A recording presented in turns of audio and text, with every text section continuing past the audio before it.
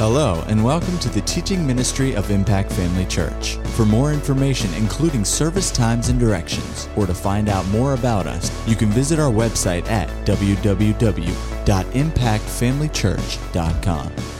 We trust you'll be blessed by today's message. To John chapter 10. I had this scripture on my heart today, and just kept coming up yesterday, and so we're just going to go with this and have some other things written down here, but we'll see where we go. Amen? John chapter 10. Praise God. Just because the song service is over doesn't mean you got to get quiet on me here. Plus, they're coming back. You want to be ready when they come back, right? John chapter 10, this is a scripture that we know, and I just want to read it to you. In the 10th verse, it says, "The thief does not come except to steal and to kill and to destroy.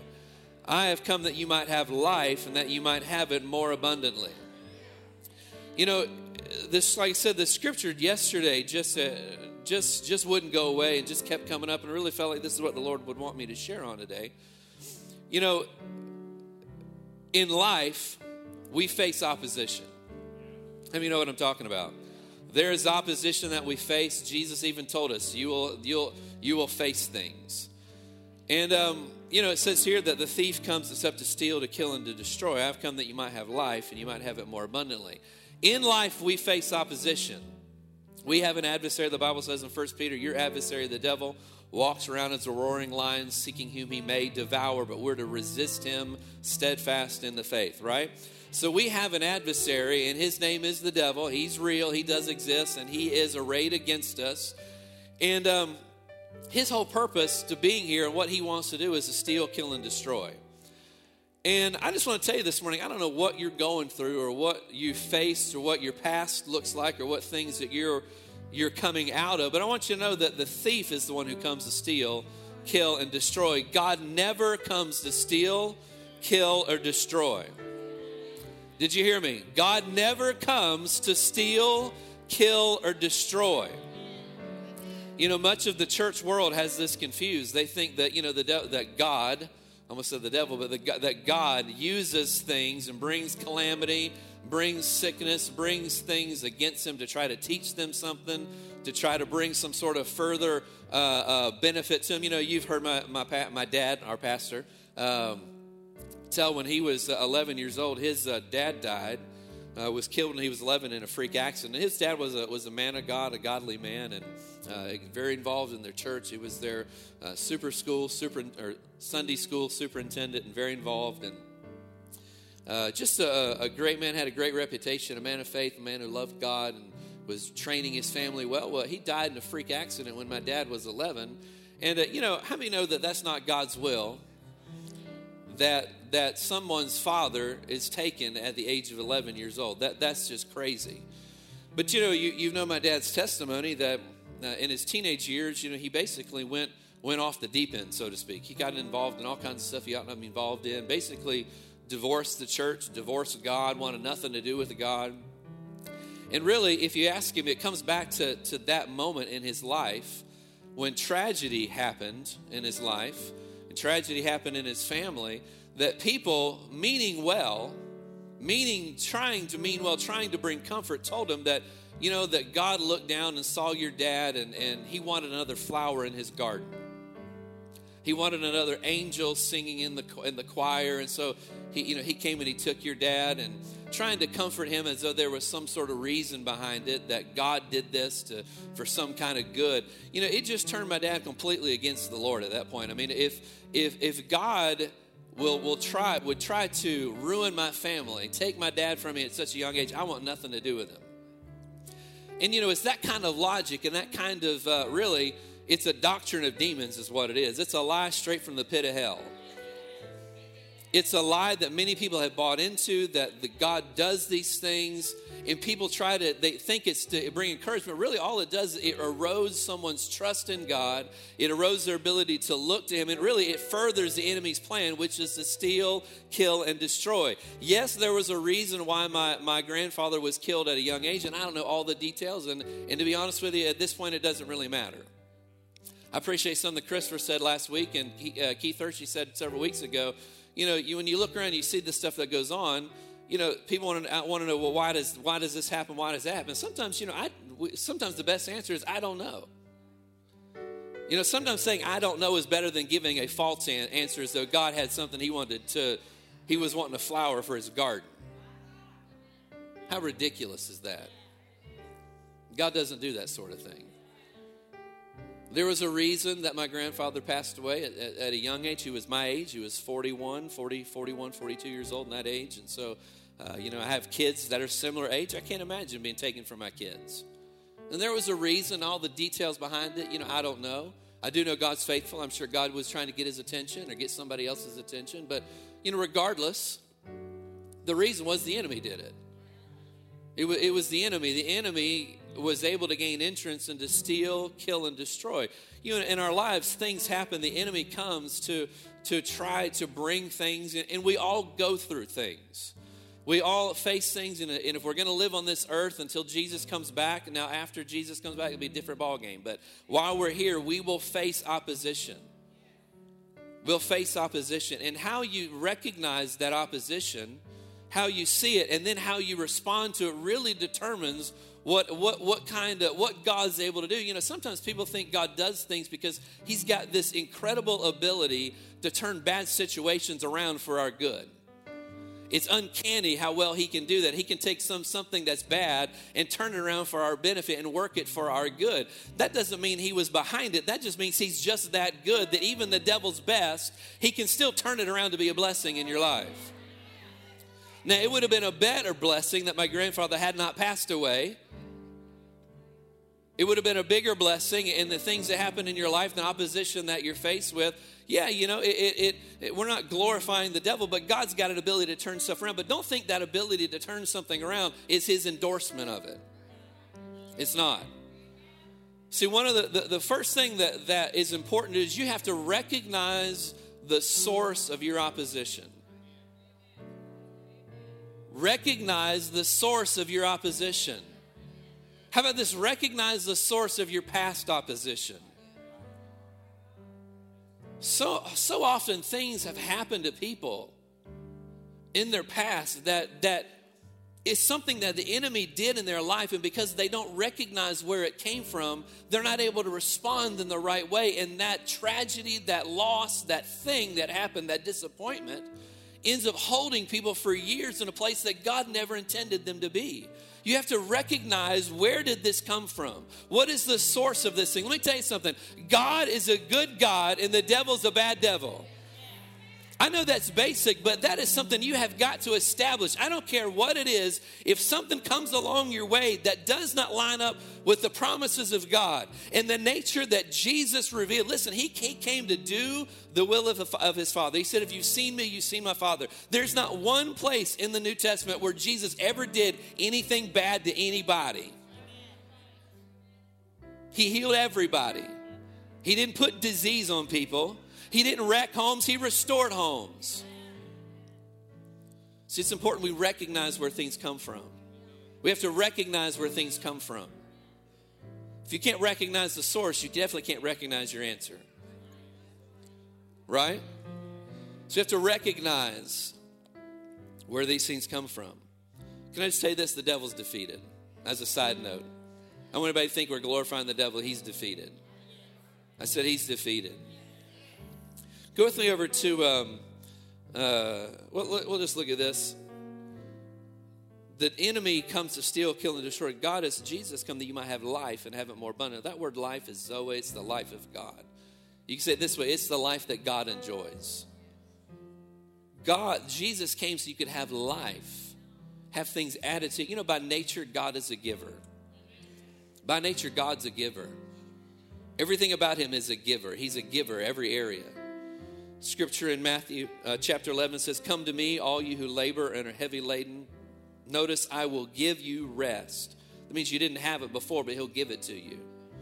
Take my yoke upon you and learn from me, for I am gentle and lowly in heart, and you will find rest for your souls. For my yoke is easy and my burden is light. Of course, we know John 3:16 says, for God so loved the world that he gave his only begotten Son, that whoever believed in him would have everlasting life. Notice, he loved so that he gave. I just want you to see this in case you have any question. God's a giver. The enemy's a stealer. God's a giver. You have to recognize who's involved, what's going on. God's a giver. The enemy's a stealer, right? We know in 1 Corinthians chapter 2, it says, eye has not seen, nor ear heard, nor entered into the heart of man the things which God has prepared for those who love him. He wants to do nothing but to impart good things into your life. Are we established on that? He wants to impart good things in your life. You have to recognize the source. Amen? Go with me over to Philippians chapter 4. Just three things that I had on my heart here this morning. Recognize the source of your opposition first and foremost.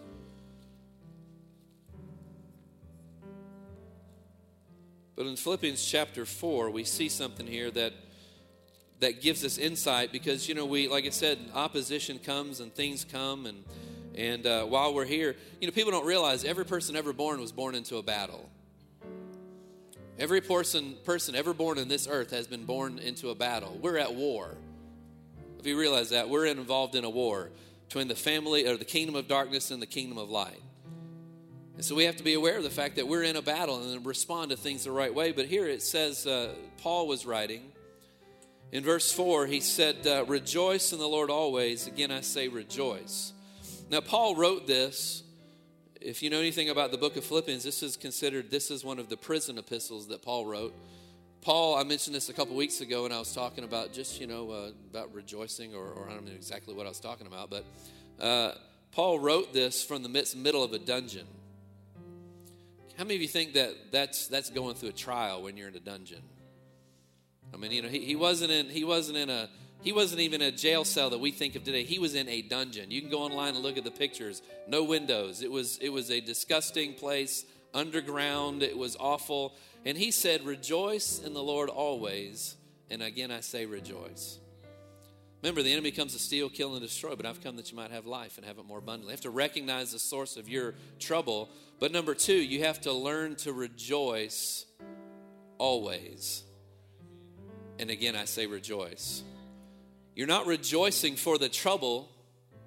You're not rejoicing for the issue or the pain. You're rejoicing because you have something greater than that living on the inside of you. I'm trying to help you this morning. Because if you're not going through something now, and if you haven't gone through something before, you will go through something later. And what the effect it does, notice the Bible in Psalm says, even though I walk through the valley of the shadow of death, I will fear no evil. That doesn't say you won't walk through the valley of the shadow of death. But whether you walk through or you camp out there and stay in the valley depends upon your ability to rejoice, to recognize your problem, and to realize that there's a greater reality on the inside of you than what's going on the outside, right? He said, rejoice in the Lord always, and again I say, after you've done it always, and again I say, rejoice. Rejoice, and then again, rejoice. Well, that didn't make any sense, Pastor Greg. In the midst of trouble, I ought to rejoice. I tell you what, the way the things of God work don't make sense to man. The things that make sense to man keep you in the dungeon, keep you in despair, keep you in a place where that stealing, killing, and destroying is still affecting your life. But if you'll recognize and respond the right way, God wants to get you out of that. He's given us everything we need. But how you respond to those things, how you respond to those things is everything. It's everything. It's everything. Rejoice in the Lord always. And again, I say rejoice. That word rejoice, I looked it up in the Greek word is charo. I don't know how you pronounce that, Chairo. And the Adam Clark commentary of this describes what this word, rejoicing. He said, the following are grounds and occasions for rejoicing on the part of a believer. Say, well, I'm going through something. I don't know how I can rejoice. I'm going through a situation. I don't know how I can rejoice. He said this word rejoice that Paul said, this is the foundation of your rejoicing. On the part of a believer, you can rejoice in his incarnation, in Jesus' birth, him becoming flesh and dwelling amongst us. I'm going through something. You can rejoice because Jesus came and became flesh like you and I. That's actually really good, y'all. You can rejoice in his power, in the fact that Jesus is present with the Father, and he's also present with you. I'm going through something. You can rejoice because he's present with the Father, and he's also present with you. In the midst of whatever's going on, you can rejoice because, yeah, he's present with the Father, but he's also present with you. You can rejoice in his ultimate triumph. You can rejoice in hearing the gospel.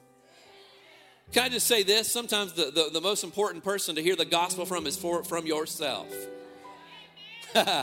You can rejoice in the fact that you've heard the gospel and your mouth ain't broke. You can hear it again. No weapon formed against me shall prosper. You don't need your pastor to show up to give you the gospel. It's in you. The word is in you. It's even on your lips. Speak that thing out. Rejoice. Hallelujah. The greater one lives on the inside of me. I'm ahead. I'm the head, not the tail. I'm above and not beneath. With long life will he satisfy and show me his salvation. What are you doing? You're rejoicing over the gospel in your life. You can rejoice over your salvation. Paul, from the middle of a jail, middle of a dungeon, was rejoicing in his salvation. He was aware of it. It wasn't just for tomorrow. It was for right then. He was rejoicing in his salvation. Rejoice in receiving the Lord. You can rejoice in your enrollment in heaven. That ought to make you happy, right? I'm reminded what Jesus said, that the 70 came back and said, even demons are subject to us in your name. Notice I'll just say this as a side thought. He didn't correct them. No, they're not subject to you. They're subject to me through you. No, he didn't correct them. They were subject to them. Chew on that, right? The demons were actually subject to them in his name, yes. He said, but don't rejoice over that. He said, rejoice that your name is written in heaven. Well, you can rejoice in your liberty in Christ, your hope, the prospect of reward. You can even rejoice over the obedience and godly conduct of fellow believers. I tell you what, when somebody's going through trials, don't think for a minute your testimony, your presence, your word of encouragement, your prayers doesn't do something. That's why we encourage people to be in church, be involved in your local family, be involved in the place God has set you. Because your testimony, your word, when somebody's going through something, Paul rejoiced. Part of his rejoicing was in the obedience and godly conduct of his fellow believers. It caused rejoicing on the inside. Rejoicing is huge. So rejoice in the Lord always. And again, I say rejoice. Verse 5 of Philippians chapter 4 says, let your gentleness be known to all men. The Lord is at hand. Verse 6, be anxious for nothing, but in everything by prayer and supplication with thanksgiving, let your requests be made known to God. Listen, whatever it you're going through, talk to the Lord about it. Duh. I mean, I've done this for a long time. People start going through stuff, the last person they want to talk to is God. Anybody been there before? Jackie said, not in a long time. But we've all been there, haven't we? When something's going on, you just kind of want to hide out. No, run to the Lord. Make your requests be made known with supplication, prayer, and thanksgiving. It goes on to say, the peace of God, which surpasses all understanding, will guard your hearts and minds through Christ Jesus. The last thing would be to control your thoughts. It goes on to say, finally, brethren, whatever things are pure, whatever things are noble, whatever things are just, whatever things are pure, whatever things are lovely, whatever things are of a good report, if there's any virtue, if there's anything praiseworthy, meditate on these things, the things which you have learned and received and heard and saw in me. These do, and the God of peace will be with you. Listen, the enemy comes to steal, kill, and destroy. He's come that you might have life. Recognize it. Recognize where it's coming from. Make the decision to rejoice in all situations. Right? I'm not trying to help you how to get out of something. Can I say this? Sometimes even our problems aren't the devil, it's us. Let's guide us into something. But if you'll do this, it'll even work if you got yourself into a situation. God's big enough to even take care of your problems and the mistakes that you've gotten yourself into. Recognize it. Learn to praise Him, give thanks, rejoice in all things. Right? What was the third one? Ask. What was number 4? Huh? Number 4? I just read it. What was that? I got to look myself. Yeah, control what you think, where your thoughts go. Let's all stand up. It's 11:20.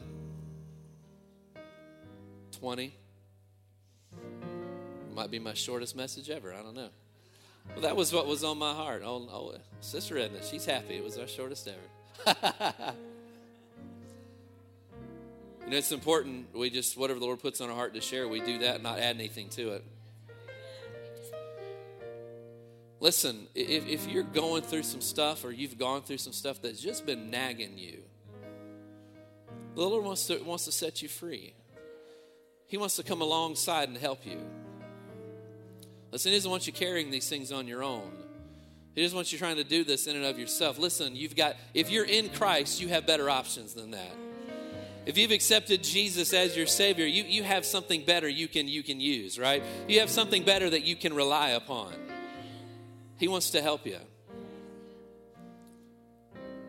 The question is, do you want to be free? Do you really want to be free? I'm convinced some people really don't want to be free. Because being free sometimes requires you to do something with yourself. Right? It requires we do something with ourselves. And so people really don't want that sometimes. We've got family that really don't want to be healed. They just want sympathy. God's provided it for them, but if you want people's sympathy, then you don't want Jesus' liberty. Right?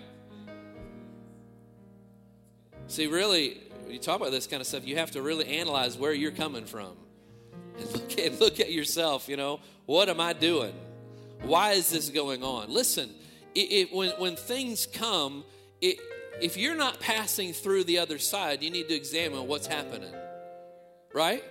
If you're not steadily making progress getting through this thing and gaining more of the victory and experiencing more of the victory that God has provided, you need to examine then what are we doing? Because God never fails. I said He never fails. So what do you want this morning? Do you want to be free? Do you want His help? I don't know what you're going through. I believe this was for somebody or multiple people this morning. I don't know what's going on in your life. God's not your problem. He's your answer. Amen. Hallelujah. Father, we love you.